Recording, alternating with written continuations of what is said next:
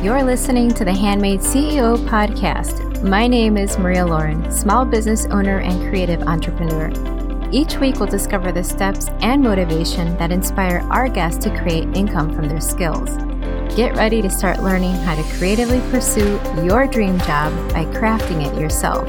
Thank you for tuning in to episode 90. Have you been thinking about creating video ads for your brand? Today's guest shares her secret to stopping the scroll and how you can increase your revenue in just 3 seconds. I know you'll get the video bug after this conversation. Hi, Lauren. Thank you so much for joining me today. Yeah. Hi, Maria. Thank you for having me. I was just taking a look at your website and I noticed that a lot of the services that you offer are exactly the ones that a creative business owner tends to struggle with. How did you find your focus on this niche? I have been working in the design field for over 15 years, and I've had a lot of different jobs and I've worked in a lot of different industries. And it probably wasn't until about 6 years ago when I kind of stumbled into paid advertising. I really just kind of fell in love with it. It was something that was super interesting to me. It was very, very creative. It definitely gets your mind thinking on how to actually get people to click on your website and how to click on the ads that you're creating.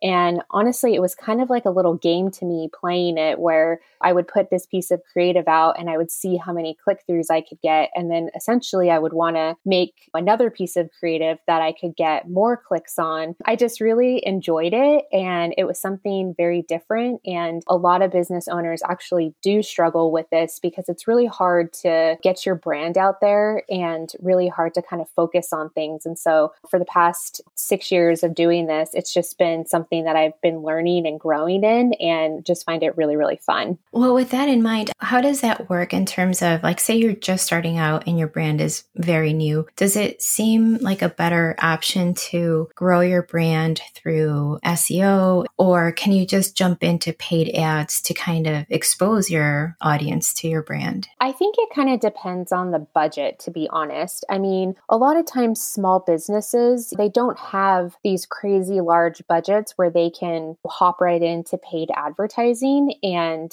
really get, some traction behind it. So I feel like for small brands, really trying to push their website and really pushing their social media, actually getting out there, getting people to be engaged with their social content and really just getting them to understand what they're actually selling and what their brand actually is, I think is something that a lot of business owners kind of miss out at the beginning because they think, okay, well, I have to jump right into paid advertising, but organically you could grow your brand just as easily. And then as you kind of start to build that engagement through organic social, then you could definitely switch your budget over and move part of your budget over into paid advertising. Well, that makes so much sense. Can you explain the types of services that you offer and which ones a product-based business should start with? Right now, I focus mostly on creative strategy and creative design. So they are two separate things where I do work with some clients on a monthly basis where really I just kind of help them figure out what their strategy is for the creatives that they make. So whether that's copy that they're trying to work on, or it's the actual visual element that they're trying to really hone in on for their brand, and really just helping them focus on like, okay, what is my brand? How can I get it out there? What are the benefits? What are the features? Just really trying to help them kind of visually tell that story and visually kind of get those points across to their audience so it's super, super clear. So that's one part of my business that I offer. And then the other part of the business that I offer is really just jumping in and doing the design for them. So like I said, I've been doing this for a while now, and I've worked with a lot of large brands. And on some of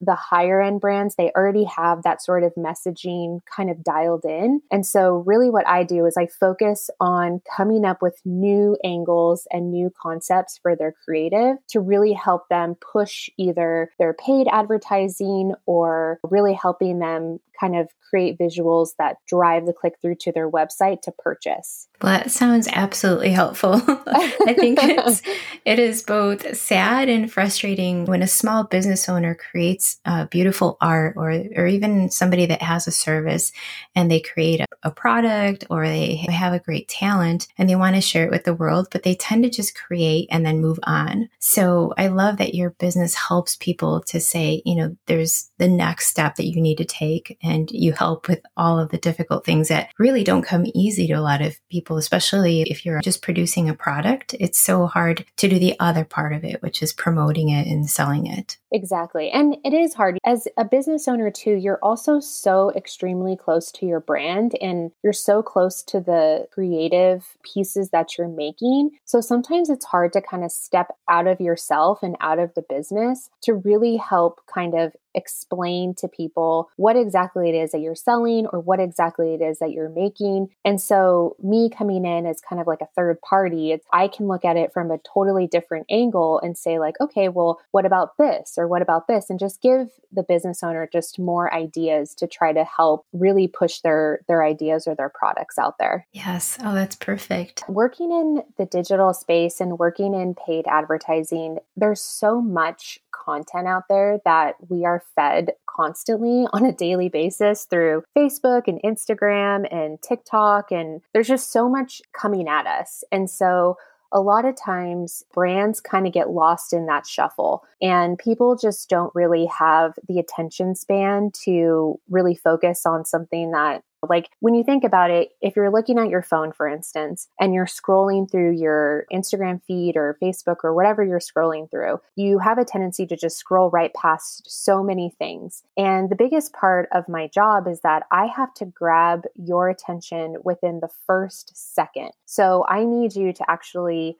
stop, look at this product that I'm trying to basically put out in front of you and have you at least engage enough to click through to figure out what this product is. So driving the click through, driving the revenue. I mean, basically my job is to get people to stop as quickly as possible to go and focus on your product. So I really like to drive that home because a lot of the brands I've worked with, I've really helped them to scale their product. I've really helped them to scale their revenue and really help to increase their sales just from this motto. Like I always like to call it basically getting people to stop at 0 second because really like there's so much that you absorb on a daily basis that you need to get them to click as quickly as possible. Right. Well, I wonder how much of that is targeting the right people too. Ages ago when I had run an ad, I thought, I really don't know. Like, am I targeting the right person? And so I wonder if a lot of your results really do come from targeting the right audience, which I'm sure is another aspect of what you do. Yeah, for sure. I mean, again, that's a lot of too, like with the strategy side of things, as you're starting to build your creative, as you're starting to build your audiences, there's a lot of testing that initially we do at the beginning because yes, that is 100% what you have to do. If you don't know your audience, then basically you're serving your ads to people who don't really care. So a lot of that is just really doing creative testing, really doing audience testing. It all goes hand in hand together for sure. Well, can you give us a few tips on how to identify your hook? Yeah. So again, that's also that's something that I always try to really focus on is what is going to get people to click. I think the biggest thing for brands to do is they need to sit down one day and they really need to figure out how does my product or how,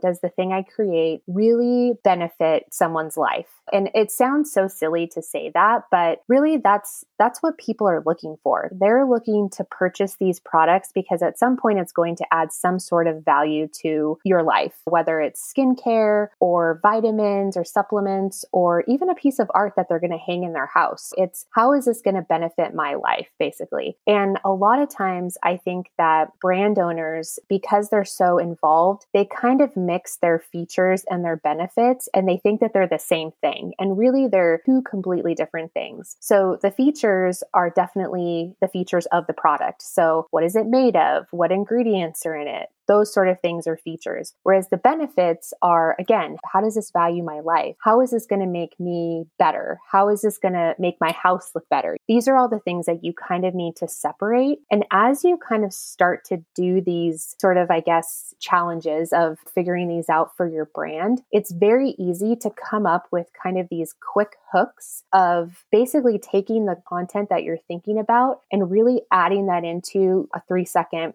hook at the beginning of your ad. So whether it's showing a benefit right within the first second or showing the best feature of your product within that first 3 seconds, I think those are things that really, really help to drive the hook of your creative, because you want to get someone to stop within that first 3 seconds. And I think if you get those things kind of dialed in first, it's really easy to kind of come up with those 3-second starter pieces. Do you think that features or benefits, like which one do you feel has more maybe value or importance? To me, I feel like a benefit tends to sell me a lot better than, I mean, I love if something's organic or all natural. I do love that. Does it seem like that's the case, that benefits outweigh the features sometimes? Yeah, I think it kind of depends on the product. Obviously, skincare, I think, is a big push for benefits because a lot of times it's like can prevent wrinkles or helps to reduce cellulite. Like those are all things that I think, especially for women, that's something that you look for. But again, it really depends on the product. If you have this, let's just say this like amazing coffee pot or something where the coffee pot, you don't even have to put it on a little stand to heat up. It just heats up automatically. Like that's a feature that you're like, oh, it's really quick and fast and easy.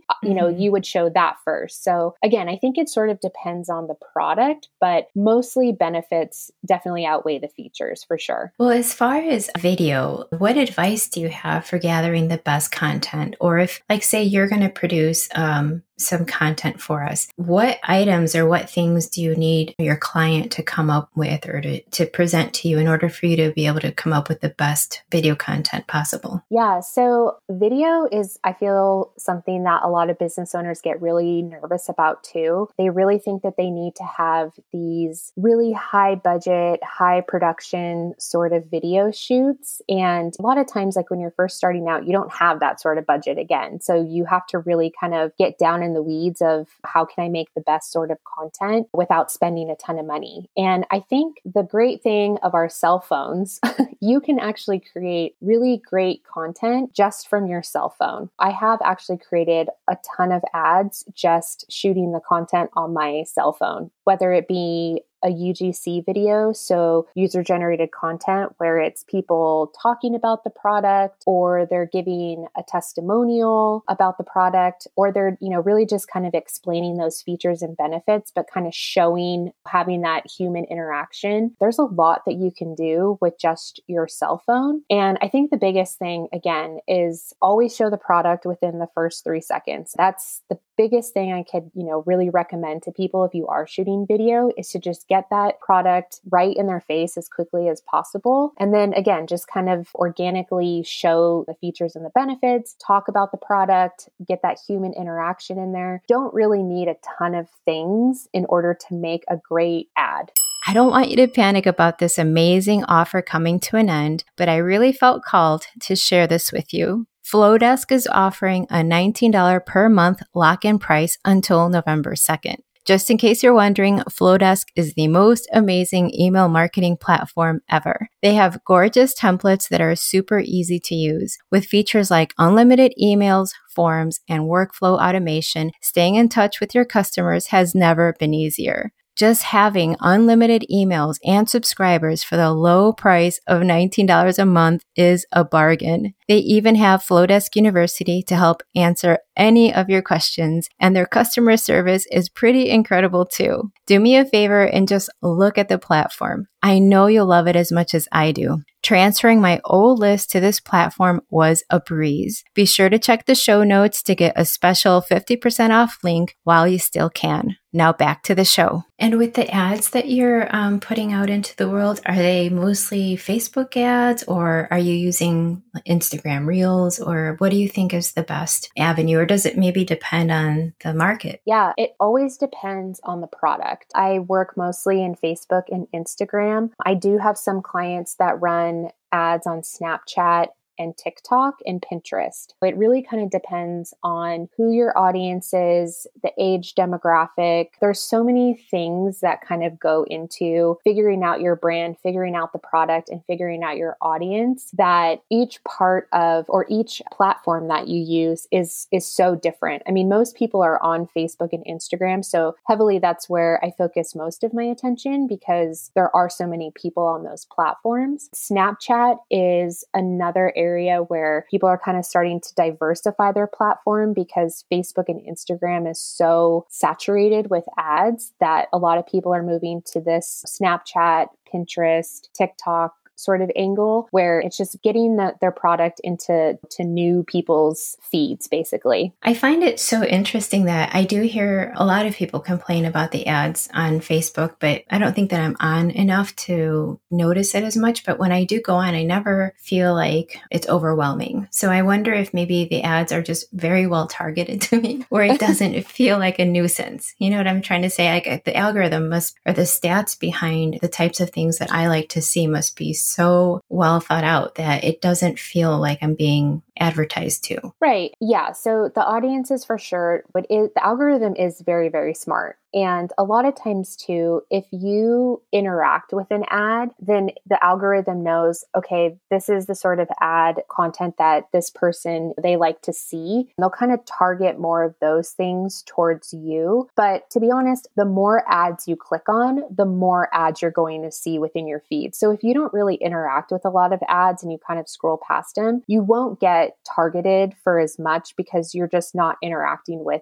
the ad creative. So a lot of times like Instagram or Facebook will know like, okay, well, we just won't show this person as many because they don't really interact with any of the ads prior. That makes a lot of sense. Well, I love what you were saying about the user-generated content. That is something I will definitely always stop and watch because it feels so authentic. It doesn't seem like it was highly produced and like somebody had to twist your arm to say this. It almost feels like, oh, look, I got this box and I'm just showing you what I got in the box. It feels very real. I feel like those types of commercials, they do such a great job. I think that's why user-generated content does so well is because it looks very organic to your feed. And it looks like someone is just like one of your friends is just talking to you about the product that they got. And that is something that we always try to add into creatives because it looks the most authentic. And people really do like hearing reviews. They really like hearing about the product. And I think that human element is always so great because most of the time you don't want to be sold to. I think that's why so many people do bypass some of the more highly produced ads because it looks like an ad and they just don't want to be sold to. And so that's why they scroll past it, where it's something that looks really native to the feed or